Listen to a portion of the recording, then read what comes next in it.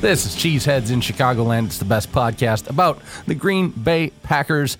I'm Mike Fleischman. That's Matt Melhamsetter. Hi. Hi there. We are coming to you live, not live at all, from the Loop Studios of Radio Topol Sports in beautiful downtown Chicago. It's some episode in the 30s. It's up for debate which one it is. Don't currently care. It's post-Super Bowl, so we are officially now in the offseason here at Cheeseheads in Chicagoland.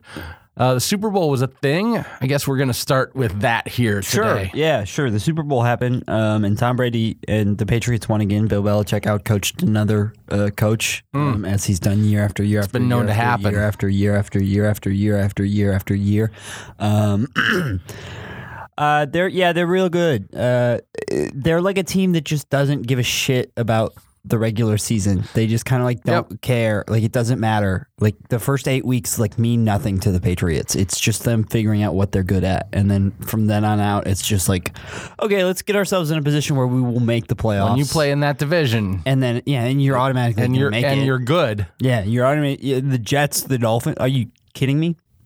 We got to play that division this year. The Packers got to play that division this year. It was a joke. Mm-hmm. It's silly. It makes me think that the NFL should definitely do a realignment of divisions or spread some of that talent wealth around, because the Jets and the Dolphins and the AFC East and the Bills, they need it bad. They are all messes of franchises who deserve better general managers and better owners.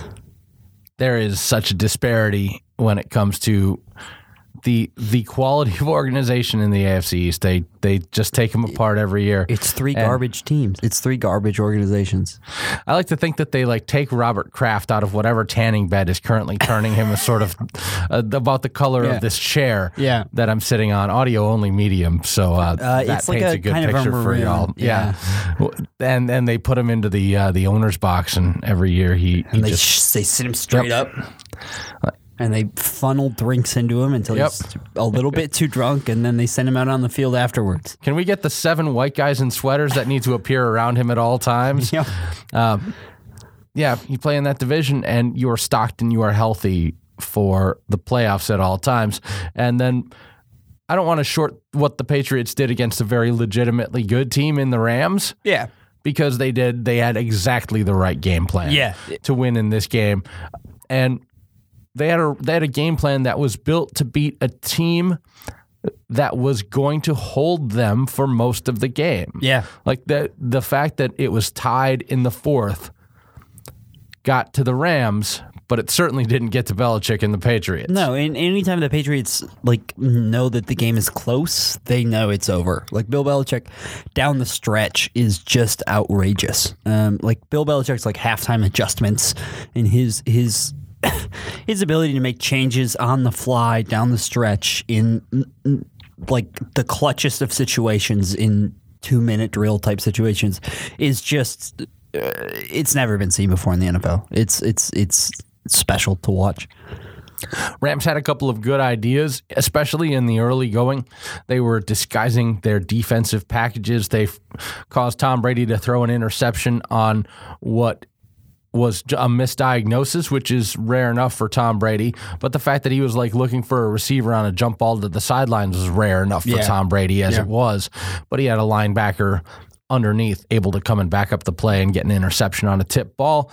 That was very good. But the Rams also could not move the ball in this game. Yeah. Part of it was that the Patriots had a good idea.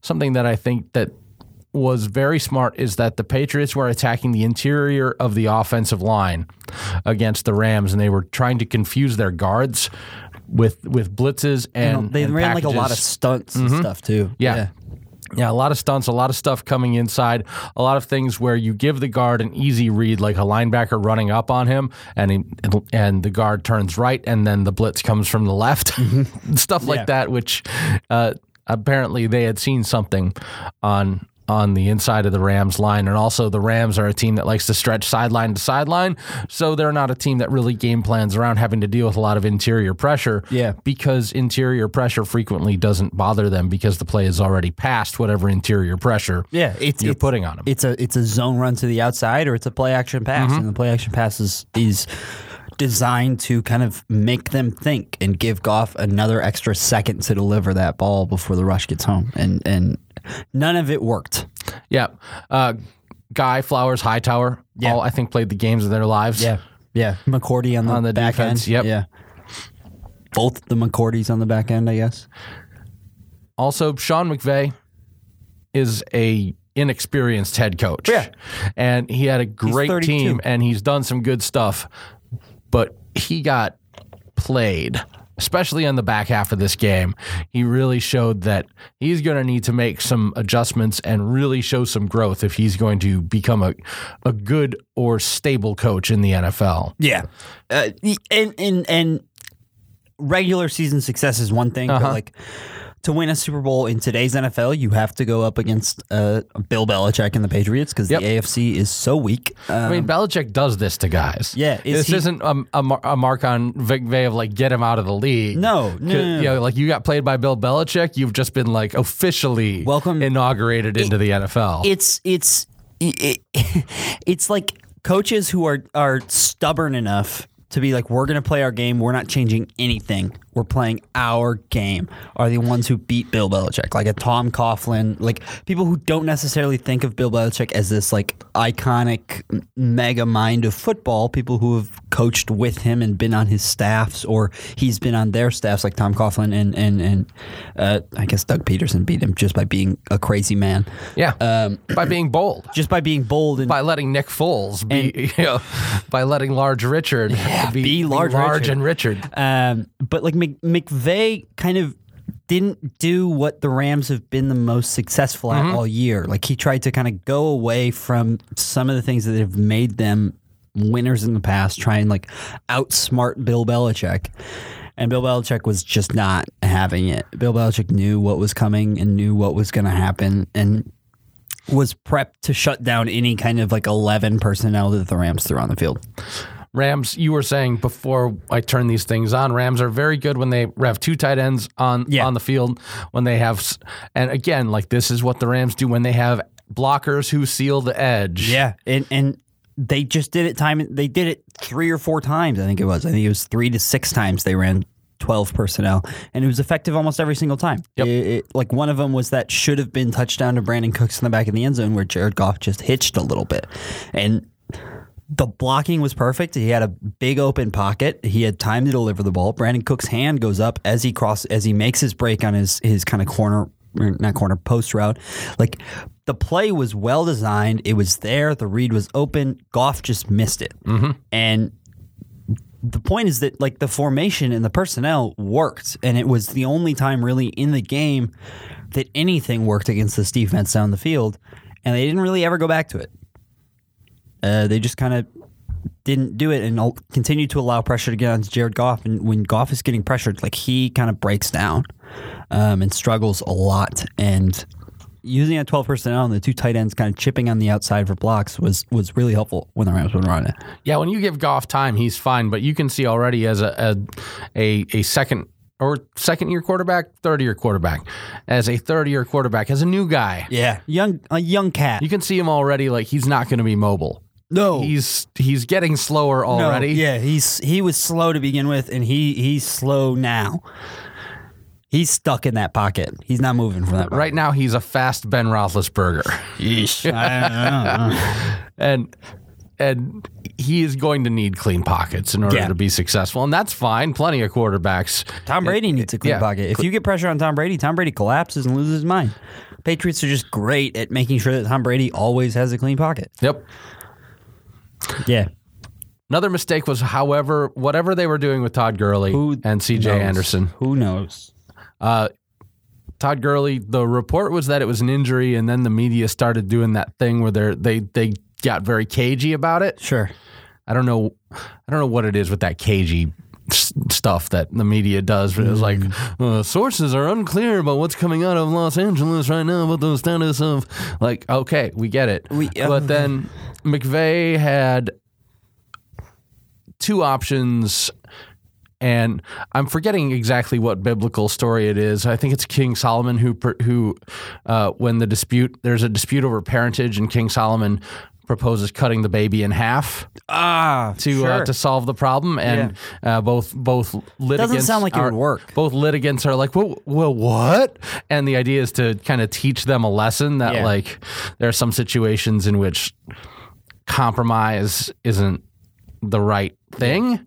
I think this was a situation that McVay faced. That was the worst analogy I've ever made. No, but we got there. We got there. And the point is point is that they tried to split the baby in half. Yeah. And it didn't work. And they got half a baby. Yeah.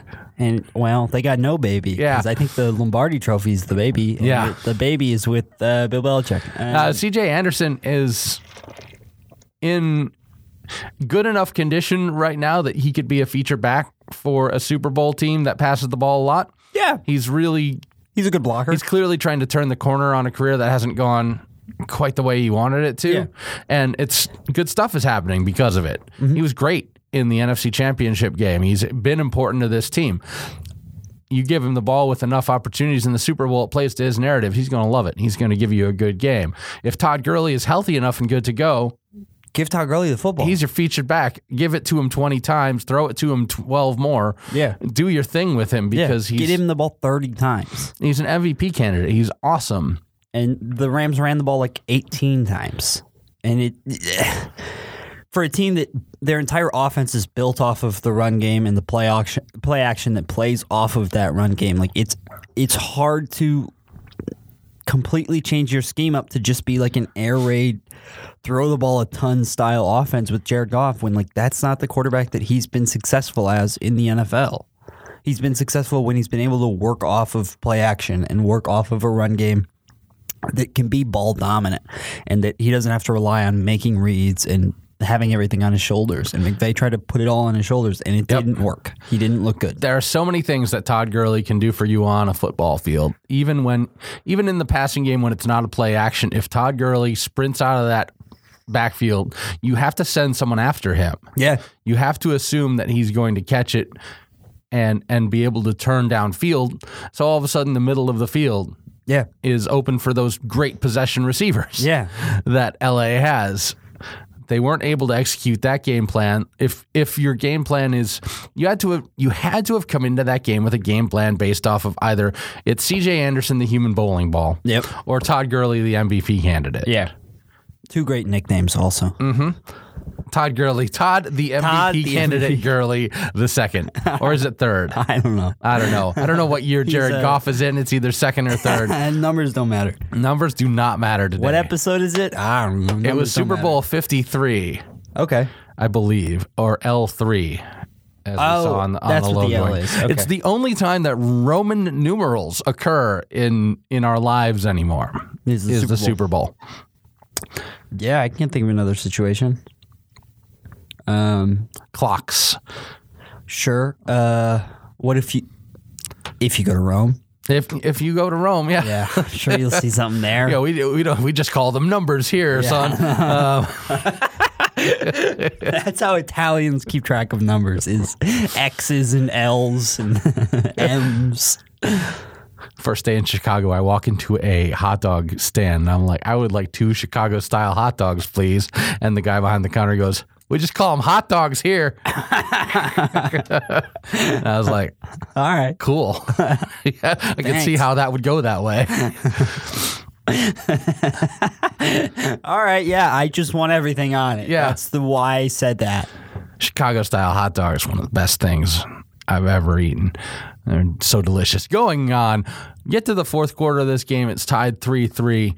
You give Tom Brady and the Patriots the ball, and all of a sudden the Belichick game plan comes into effect. And it's another aspect where I cannot believe that the Rams weren't ready for wide out Gronk. Yeah, if Gronk splits out wide, it's going his way. Like, it's not going any other way. They don't even have like a full playbook of plays. They have two for wide out Gronk. They have Gronk run slant, Gronk run straight. Yeah, Gronk run sideline, Gronk run inside. Yeah, that's it. If you do not put the safety over top of the sideline route, he's going to throw up a jump ball, and Gronk, being 8'4", is going to be taller than like whatever 5'11" cornerback you have. Whatever little minuscule, stupid safety man you have, Yeah. Gronk will make them feel like a tiny little boy, a child playing on a man's field. If you bring the safety over to Gronk, Edelman is running underneath on a slant route. And it's over. It's over. Yeah. This is very, very simple. Yeah, they run it every single game. We've seen it. It's what got them to the Super Bowl. Yeah.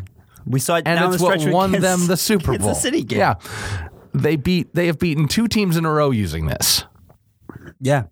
And they've been using this kind of style of play for as long as I can remember. It's part of the Belichick genius. Yeah. In that this is not their game plan. Like, they do not run Gronk as a wide receiver in the second quarter. No.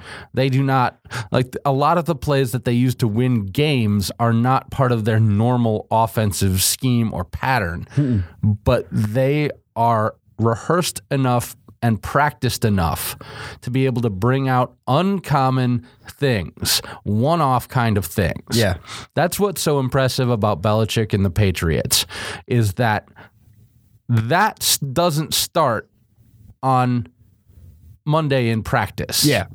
That starts at a general management and player scouting level, Yeah. because you need players who are going to be able to execute one-off gadget style plays. And like, lining up Gronk as a wide receiver isn't a gadget, but the Patriots love a gadget play. The other thing about Belichick is that he's a free thinker. For as much of a stodgy old guy, curmudgeon as he comes off Curmudgeon-y as, football he's a free historian. thinker. Yeah, he'll do it. He'll do anything. He'll run a flea flicker on third down, like he doesn't care. He'll run a double reverse option pass, sure. Yeah, sure. If he thinks it's gonna work, he'll do it. Yeah, if he thinks it's going to exploit some weakness of the defense or create a matchup problem, he'll do it. Yeah.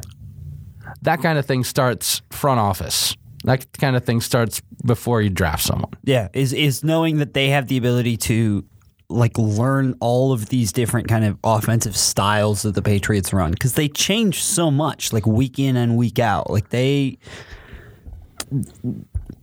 Belichick does such an incredible job of working different players into the scheme and like changing the scheme as the year progresses to fit their personnel this year versus the year before and everything. It's outrageous. It's special to watch. It's a mastery in roster building, in roster construction, in scheme execution, coaching, and everything. And it's funny because it sort of runs contrary to a lot of what we think about what makes the NFL good right now. Yeah. Like, if you were to ask me, hey, Mike, why is the NFL good right now? Like, my first answer would just be me screaming, Patrick Mahomes! Yeah. Like, for about a minute. Yeah. I wouldn't get Do you want to try that out right now? No. Okay. I wouldn't get to the part where I mentioned the Patriots probably until like minute 10 when I was running low on ideas. And like, oh, and there's also a team from around the Boston area that wins a lot. Yeah. It's not exciting, especially as a fan. Like, I'm sure if I was a Patriots fan, I'd love this. It's probably good for them. But as just a casual football fan, and also like, they're from the AFC. Like, I don't care about the Patriots unless the Packers are playing them. Yeah, I know. Yeah. I don't think about the Patriots. Yeah, their win-loss record and whether or not they have a good system out there is usually not germane to anything I think about, but they're not exciting. No. I made sure every game I was looking for the Chiefs highlight capsules. I was when they started Lamar Jackson up in Baltimore, like, I want to see. Yeah, I want to see that. Yeah. I want to. These are things that are exciting in the league. And Patriots aren't exciting. They just execute. Gronk catch ball. Yeah, Gronk catch ball. Brady throw ball. It's and I think it's kind of I think the Patriots have gotten less exciting kind of as Brady's aged. I think like in 2007, 2008. Yeah, you bring in Randy Moss, and they were super exciting. Brady still has an arm. Yeah, and now Tom Brady, not very good. No. Tom Brady just smart. Tom Brady not confident. Tom Brady confident. Tom Brady smart. Tom Brady not good. Oh. Tom Brady not able to make many throws. But they still win. He still makes the throws that they need to make to score the only touchdown and win. Like it's Tom Brady can still throw that 10-yard out every single time. He can still throw that 5-yard dig every single time. He can still throw that 3-yard spot every single time. He's not going to throw a 20-yard. Oh no! He's not throwing a 20-yard post. No way. He can't do that. But he can throw a 10-yard out. Accuracy has not decreased. No, within his short range. Yeah. And it's not even quite late period Manning, where Manning was coming off of like what I think they like put another spine in him, or something, and they took the spine out of Papa John and put it into Peyton Manning. Good, yeah. That's where Papa John. It's been evident for the last 3 years. He's my favorite football villain, Papa John, because he is an idiot who is not aware that he is an idiot. Yeah, no, he doesn't exist anymore. He's like gone now. He like did a bunch of racist stuff. He has no idea how stupid he is. Did too much. It's amazing. He's off the planet. He lost his spine to Peyton, and Cheeseheads in Chicagoland would like to note right now that we do not know how much coke Papa John has or has not done. So much, probably. So much. And everything is purely speculation and certainly falls under some legal thing that prevents us from being sued. Are you Googling? Yeah, I'm so certain he got like caught for cocaine. Okay, cool. That would... There is...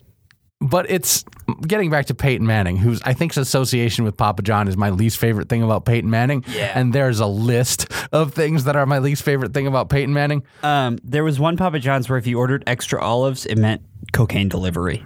Oh, okay. Yeah. But I guess I don't know. I'm assuming he wasn't in the building when that was He was probably not in the building. What was Papa John's name?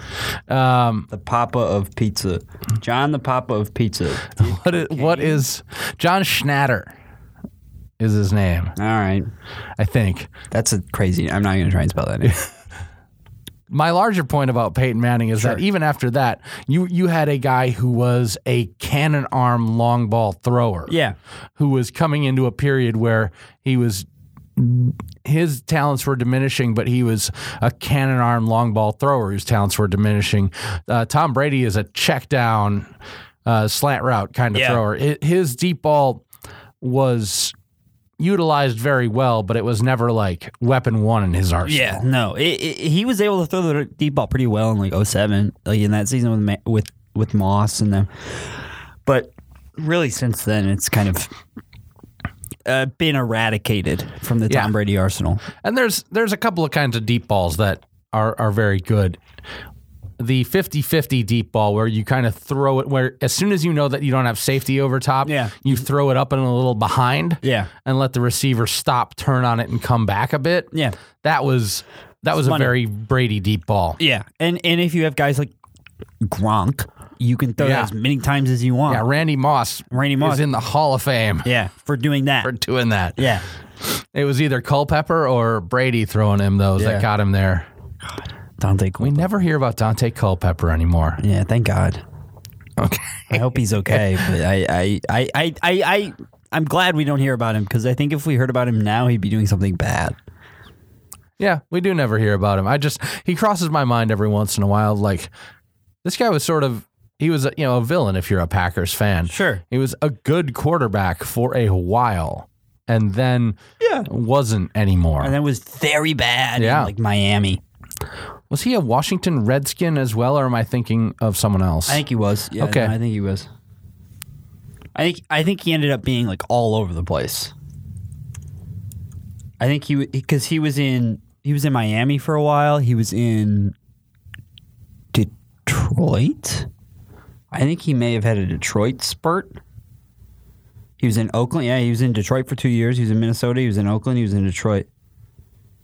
He was in Miami. Oakland, Detroit, Minnesota. Okay. I was wrong about him being a Redskin. My apologies. I was thinking of Rex Grossman. Oh. Yeah. Another NFC North quarterback who went somewhere else. Yeah, I realized who never that had was. A good phase. No. Dante had a good phase. Dante had a very good phase. Dante had a pretty good phase. Jeez, he threw 39 touchdowns one year. Yep. He was good for you. Good. Yeah. He had weapons. Yeah. Those Vikings teams were pretty good back then. they haven't had a phase where they were truly awful for a while. No, They've managed to stay relevant fairly effectively. Yeah. For a decent amount of time. I mean, they've not been like Detroit Lions bad in a while. They've not been Chicago Bears bad in a while. They've been fine. Cool. All right. I want to take a little break. I want to talk a little bit more around some Super Bowl stuff and also some general league and sports stuff when we come back. But that's our thoughts on the Super Bowl. Mainly have a plan for Gronk. Yeah. Have a plan for Big late man. Yeah. Kind of look for things from Belichick and then save your timeouts and make sure that you're paying attention to personnel packages on the Patriots on defense, because if they are going to run something weird at you, it's probably something that you can react to. Especially like the Gronk at wideout thing. That's because as Brady's effectiveness diminishes, the weirdness factor has to go down within to like what he's capable of. Yeah. But the Patriots, they pulled it off fantastically. Yeah. Right at the end. Yeah, dramatic fashion. They're the Chicago Bulls of the 90s. They're getting everything right at the moment. Although Bill Wennington is not involved. Damn, that's my only Bill Wellington. It's my only Beef Wellington reference for today. We're gonna take a quick break. We'll be back with more nonsense on Cheeseheads in Chicagoland.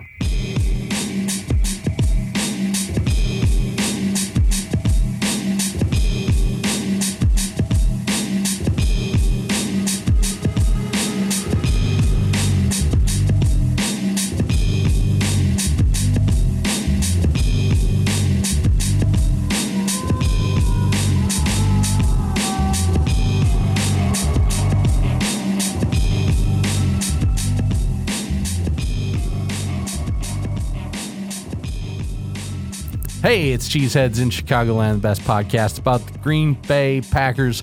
Mike Fleischman, Matt Melmzetter, right here with you. Post-Super Bowl, things are going to probably settle down a little bit now that we are officially in the off season. Yeah. Our episodes we were doing pretty good on like once every 2 weeks during the boring parts. So we'll be a little bit more sporadic through the rest of the spring here until we get around to really draft time and the real off season movement. I don't know if we wanted to talk at all about the awards given out at the national level for the NFL. That stuff doesn't really ring my bell very much. I didn't pay attention at all. I just saw the Pat Mahomes won MVP. Did he?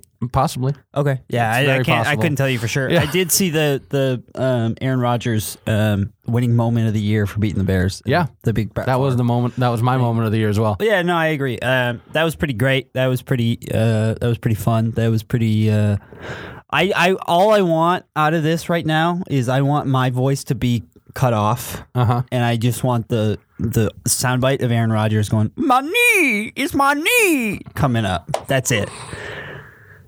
When he's all hopped up on the painkillers in the after game interview with Aaron Andrews, it's just like, what happened?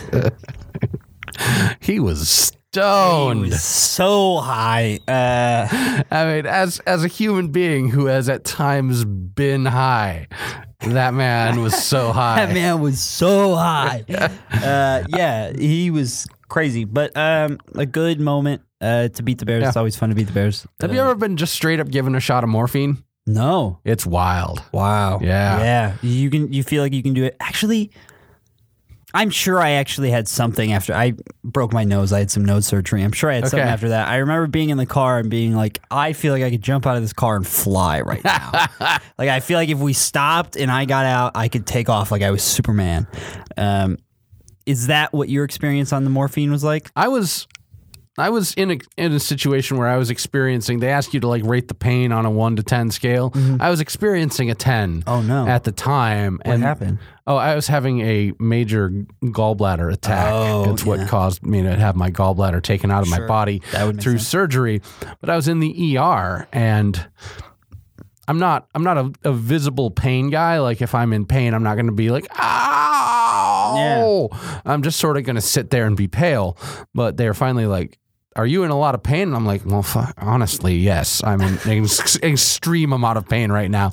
And they just straight up gave me a shot of morphine, and They just wheeled it out into the waiting room of the hospital. They wheeled me back to the waiting room where my wife was. And at that point, like I had sort of left. I was still on my feet. Yeah. Walking and ambulatory. They wheeled me back out there in this wheelchair. And apparently I turned her and I said, they gave me a wheelchair. She's like, yeah, I see. Yeah, that's what I had. That's about what I had. My knee. Yeah. Yeah. Oh boy. So Aaron Rodgers was real high when he won that game, and he beat the Bears. Yes. Stoned off his butt, and won a moment for it. That was by far my favorite Aaron Rodgers moment of the year. There was a lot of pain and sadness. Oh God, in this year there were a lot of Aaron Rodgers at a podium, sort of like with a bad facial hair choice, going, "Gosh, I don't know." Yeah. So it was good that a good moment shone through. You know, that was such a way to start the year, because I was immediately like, God, we're done again. And was sure that our lives were about to be over as Aaron Rodgers has a torn ACL and is out for a second year in a row. And then he came back and did that, and it was like, who are you? You're a maniac. You're a superhero. Yeah. It was one of the craziest things I've ever seen on television. Down 20. Khalil Mack had like done things to the Packers. Like he had sort of Indiana Jones and the Temple of Doomed them. Yeah. Like just sort of reached in and took the heart out. And then we beat him. It was good. And then the rest of the season happened, and it wasn't so good. And it wasn't great. I'd like to compare the rest of the season to Maroon 5 at the Super Bowl halftime. I'm a music guy. We have to talk about this a little. Okay, yeah.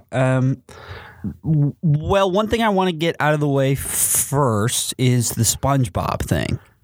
See, you have to put this a little bit in context, because I have listened to Travis Scott's album. Is it Astroworld? Yeah. I've listened to it and found it to be like a decent pop album that I'm not particularly into. Yeah, it's fine. But I don't know anything about Travis Scott outside of the fact that like he's a bit of an auteur in that he kind of does his own work. Yeah. Sure. And I think he's very similar to Kanye West in the way that he doesn't really do any of the stuff. He just brings the people in to do it for them. Okay, so it's a bit more outsourced. Yeah, it's a lot more outsourced and kind of like the late period Kanye. Okay, so my impression of him was slightly off then, because I thought Astroworld was kind of his brainchild, kind of come out of him entirely. But I don't know his links to SpongeBob or what. I also I've seen 10 total episodes of SpongeBob in my life, and while they've all been incredibly enjoyable, I'm not at all encyclopedic. So here's the deal with that SpongeBob thing is somebody made a meme once of there's a SpongeBob episode where they play the halftime of like some big game. It's supposed to be the Super Bowl, and they play a Sweet Victory, I think is the song. And somebody made a meme short video on the Twitter, and it crossfaded into sicko mode, and it was a big joke, and it was funny, and it got like 500,000 retweets. And so Travis Scott, so then the NFL acted that out, took that and incorporated it into their halftime show. And Mike, I just want to ask you, do you think that man who made the content got paid? I believe he's dead. No, sorry. The man who made the meme. The meme, yeah. The meme that they probably not. Yeah, no, he didn't. Because we don't really actually have intellectual property laws on memes on Twitter anymore. So he didn't get paid. Nope. He didn't even know it was happening. So that was my one thing. How do you copyright a meme? I don't know. Is it possible? I just started a different podcast titled "How Do You Copyright a Meme?" Could go 100 episodes. Yeah, it really could. So that was my only thoughts. I thought that the Maroon 5 thing was insane. That was the oddest thing I've ever seen. In that I felt like we were coming face to face with the fact that Adam Levine's conception of himself is deeply different than what he is. Yeah. I mean, Adam Levine clearly thinks that he is a human being that can like stand in a 3/4 shot on camera and look good, be sexy, and sound good, and he cannot. No. And I was really sort of struck by like how clearly his idea of who he is not correct. It is. Yeah. No, because he looked like a sort of a dead fish. Did you see His dance? little sexy swing? Yeah. The dance they did. It reminded me so much of the Kirk Cousins, like when Kirk Cousins does his like warm up swing on the sidelines. Like it didn't look like it was a real dance or anything. It looked like he was. It was weird. Big Boy came out for like half of a song. He did. Why? Why? Because it's Atlanta. Yeah. And you have to, after all this stuff about like being, Atlanta is one of the centers of black culture in America and also the world. And you need, if you've just recruited the single most vanilla band on earth, which is Maroon 5, to play the Super Bowl because you are looking to shy away from any possible controversy at all, you need to put some guys out there to lend legitimacy to it in a way, which is cynical. I don't want to like implicate a Big Boy who's a good rapper in NFL politics. Like NFL politics. Yeah, but I think there's definitely something political there. That was my thought. Was like it felt like it was a play to the community that was like completely non-genuine from the NFL. Yeah, and there is and it plays on like a level of Maroon 5's music, which is also like a lot of it's pop. Yeah, but it's based on, some of it's based on soul, some of it's based on rhythm and blues.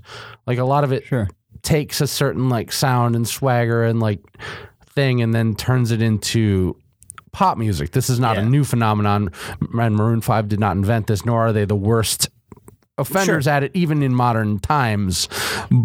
But there's I'm going to put my academic hat on here for a minute.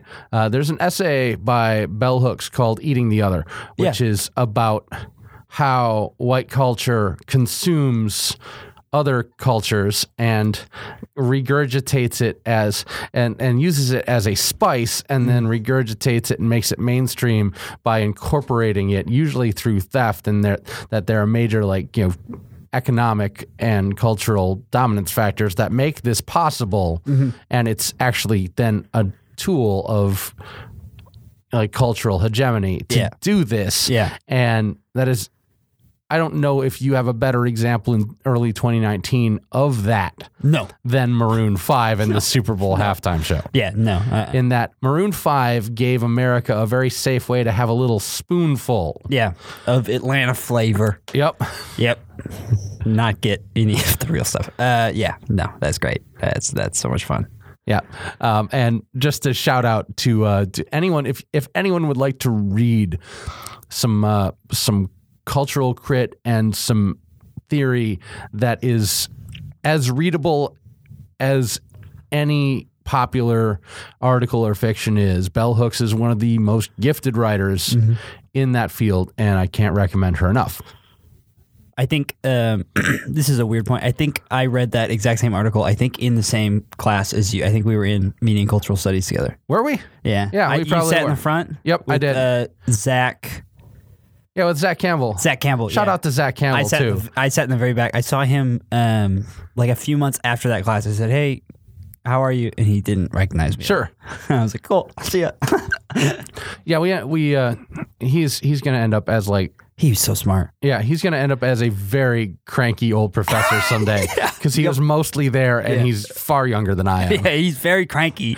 Yeah. As a young man. And Zach Campbell, if you ever catch light of this soundbite, that I am not saying that to you in a way that wants to disparage you at all. That was one of my favorite classes in college. I love that class. So that was really good. It's a great piece. Yeah, you let me just analyze the Super Bowl in a way, but I don't know. The commercials were interesting because there were a lot of robots in them. Yeah, Yeah, the world moving towards Robot Town now. Yeah. I was in LaGuardia a few months ago, and you know what the police were? They were robots? They were robots. They were little robot police. Were those little Dalek-looking fuckers? Yeah, they like roll around and they have a camera in their chest. Cool. And they're like, we are recording you. We are recording you. We are recording Wow. you. And they just kind of roll around. And they're just everywhere. There was like 3 of them just like out on the pickup table. Like I had to dodge them. I was like, real police don't bump into me. They just want to kill me. Well, And not really. it took a dark turn in the second half. Because you can't talk about the Super Bowl halftime show without bringing up some cultural issues. Yeah, because the Super Bowl halftime show was cultural issues, just writ large. Yeah, a lot of robots. A lot of robots. in those commercials, and I think it was somewhat telling in that you had commercials for what are essentially surveillance devices, except for corporations instead of the government. Yeah, like kind of making a self-aware joke about their own we're listening to you. usage. Yeah, like we know. You know, we know. We're listening to every word you say. We know this already. That was strange. Yeah, don't do that. It's strange when people just straight up acknowledge that we are living in the notorious hell world future. Yeah, a terrible dystopia. Yeah, that's a very odd moment right there. The founder of Barstool Sports got kicked out of NFL When of can the he Super be Bowl multiple arrested? times. Oh, should be. The thing is, he probably should have been arrested the second time. He was at least put into a special Super Bowl jail for a while. Yeah. This is another guy, and I'm just going to continue my society complaining of I despise Barstool stuff. Yeah, no, it's terrible. It's really good, and since they are a pretty large media company at this point, they have plenty of talent that doesn't fall within their general chauvinist thing. Sure, a few pieces of talent. And they don't get to stand on their own because they are going to wear the Barstool mantle forever. You're not going to see some of their talent ever be able to come out of it clean. No. Because clearly from the top down, they are idiots. Yeah, I mean, Barstool is the company that Sam Potter, who works at ESPN, she's an analyst there. I don't know. I don't remember if she wrote a report or if she just talked about it, about sexual harassment at Barstool and the attitude that's kind of perpetrated in their office environment, and the sexual harassment and kind of the bad touching and all that kind of stuff. And instead of reacting to it in a normal way and being we're sorry, we're going to try and clean this up, Portnoy, the king of the Barstool throne, launched T-shirts with Sam Potter's face on them, with Pinocchio noses or red noses, she's lying, and sold them and made a profit off of her face, for outing them for sexual harassment and sexual assault. Being a weird, aggressive reactionary, very cool, I guess. And then sicked all of his fans on her, and they doxed her, very, and, very attacked her on the internet, and so yeah, if you fucking suck if you listen to Barstool and give them any attention at all. You suck, especially if you think that you have some kind of liberal politics and then also listen to Barstool. Cross section doesn't work. It doesn't, and it brings me to a weird juncture where as a guy who is quite left, I want to I don't want to cancel everything. Sure. But I will cancel the heck out of Barstool. I want Barstool canceled fucking nobody's business. Yeah. I'm sorry I'm cussing, but they suck so much. That's okay. I just marked the, I checked the explicit box on this podcast. Great. Now. We are officially a cursing podcast now. I try to I'm very much like a PG-13 movie in that I want to save up one good F-bomb and drop it real nice. Yeah, we can go back to non-explicit when the season rolls around. Yeah, maybe. We don't have anything to talk about. Yeah. We got to throw a few cuss I've words got to in there talk talk about Barstool. If we want to hit our length designation for the show, we got to fill it out with a few cuss words. I was just like, I think the main thing that got me to deal with this is that, like, getting arrested by the NFL and thrown into Super Bowl jail is just exactly what this guy wants to have happen. Yeah. And, like, it's a funny joke. Yeah, it's a fun joke. It's fun to do. Like, Roger Goodell, who, like, in any candid shot of him whatsoever can only appear surrounded by 13 other white guys wearing ties. You know, like, it's not, like, that's not putting him on blast. It's not putting him on notice. It's not like, you're not fighting the power of the NFL when, you know, because Portnoy is like being dragged off by security shouting, "I thought this was America," which is just like, you are not challenging anything by doing this. You're just like making a mockery of other people's, like, people spend their entire lives working to get to this point where they can ask, like, serious questions at the Super Bowl on media day, and you come up and you're like, "Would you abort baby Hitler?" Like, don't ask Jared Goff that fucking question. Like, nobody cares. Please don't. Like, there's, like, real people doing their jobs. Like, bro, it's bigger than you. Stop trying to take all the attention of everything. We don't need that. Why does he also look like a rugby player from the 1920s with, like, waxed mustache curl and such? Too much credit. That's too cool. Yeah, it is. That's too cool. Rugby isn't cool. He looks like a little rat, man. Okay, like just as a my sidebar is that rugby is not cool now, and nor has it ever been cool in any way. There's a controversial opinion. Sure, I'm saying that no matter, even if you don't think it's ever been cool, that's still too cool of a comparison for Portnoy. But who is waxing their mustaches in 2019? What's going on? Can we? Cancel. Cancel mustache wax. Yeah, canceled. I think the thing that gets me about Barstool is that, like, there is still a way to, like, have fun and be irreverent and do all this sort of, and to, like, have a fun company that isn't, like, because I want to avoid everything being self-serious. Yeah. Because I'm not self-serious, and, like, even about things that are serious. Sure. Like, you do not need to be serious at all times. And, like, there is a place for an irreverent sports media company. Yeah. That still, like, treats people well. Yeah. Like, you can treat people well and not have to be, like, serious or, like, there's not there's not a sports media company as big as Barstool that cusses. Like, it feels like a lot of the allure of Barstool is that they can cuss when they talk about the F word. They can cuss when they talk about football players. Yeah. No way. I like this. And then they're also they talk like I talk. And then they're also, like, profiting off of, like, people who accuse them of sexual harassment and sexual assault in that office. Yeah. There's got to be. It's like Vice, too. Yeah. Like, there's got to be a way to be, like, irreverent and go places without one of your founders ending up as a literal Nazi. Yeah. There's got to be a way to do that. Dave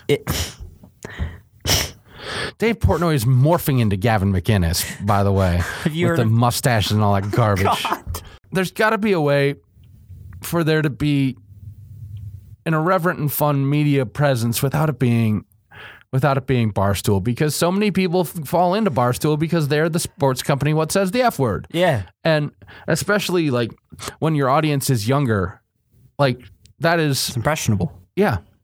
There's nothing wrong with saying the F word when talking about sports. Sure. We say it all the time. Yeah. But it's the most common word out of my mouth when I'm watching the Packers. Yeah. But, like, we can do it without... ruining lives. Yeah, we can do it without ruining lives or pushing reactionary garbage. It's a more milquetoast example of it, but one of my favorite NBA properties for a long time now has been what has become The Starters on NBA TV. It's just a talk show. Sure. It started as a podcast. They did, like, a video production. They're Canadian. Mm-hmm. They are irreverent. They have a fun time. they have since become much more Yeah. put together and media friendly, as they are now on the NBA's own network. Yeah. That it has been a transition towards respectability, but like the reason that they were cool is because they had fun and they were irreverent and they joked around and they made jokes and they ended up like finding a real audience and being, doing something really legitimate, and it wasn't based around being garbagey. So that's my thing. I don't know why I brought up Dave Portnoy and Barstool, but I think we have kind of made our crusade against Barstool at least pretty clear. Yeah. No, I think that was good. That was good. I don't know what else you got. We're about in an hour. We've driven the train off the rails and into a residential neighborhood and left it in smoking ruins. We parked it. Yep. We parked that car in someone's driveway. This is not a reasonable place to park. Park my train wherever I want. It's the off season now, so Packers will report on April 1st. We get 2 extra weeks because of the new head coach. cool. So with the LaFleur hiring, Packers get 2 extra weeks of practice before every other. There's a new special teams coordinator. Great. He comes from a college. His name is unknown to me. It's not Ron Zook, so I don't care. As long as it's not Ron Zook, I don't care. He will most likely be better. Is my hope. It's too far down the it happened too far away ago. That's the right words. That's I don't you can look it up if you want it. I don't I'm not gonna tell you. Sean Menenga. There it is. I will tell to you. Sean Menenga. Sean Menenga is your new special teams coordinator. Everyone clap because it's not Ron Zook. Oh, Ron Zook. That was amazing. Another guy, another Capers-ish figure who outstayed his welcome by a solid 2.5 seasons. Yeah, by about I would say more than that. I think Gaper should have been gone like 2012. There you have it. That's gonna do it for Cheeseheads in Chicagoland. I have to end it before we say some other before we say something else that I have to edit. I didn't tell you anything about who we are. I'm on Twitter at MP Fleischman. He's on Twitter at Mel M. Setter. I am. We are on Twitter at Cheesecagoland, the world's most dormant Twitter account. It's like a big old volcano. Yeah, it doesn't. Do anything. It's still there. Follow us. Follow our Facebook group. It's called Cheeseheads in Chicagoland. Thank you again to all the folks we had on our roundtable last week. Those are some of my favorite things to do on the podcast and just in media in general, is to get a whole room of people together and ask them questions and see what happens. It's very fun. So thanks, Hami Rain. Thanks, Ryan Wittry. Thank you, Adam Shalafu from all the way over in Great Falls. It's we had a good cross section of stuff. Adam Shalafu, one of the most Chicago Bears knowledgeable human beings you'll ever encounter. Yeah. And also one of the greatest Chicago Bears optimists you'll ever encounter. Like immediately after Double Doink happens, he's like, Super Bowl next year, huh?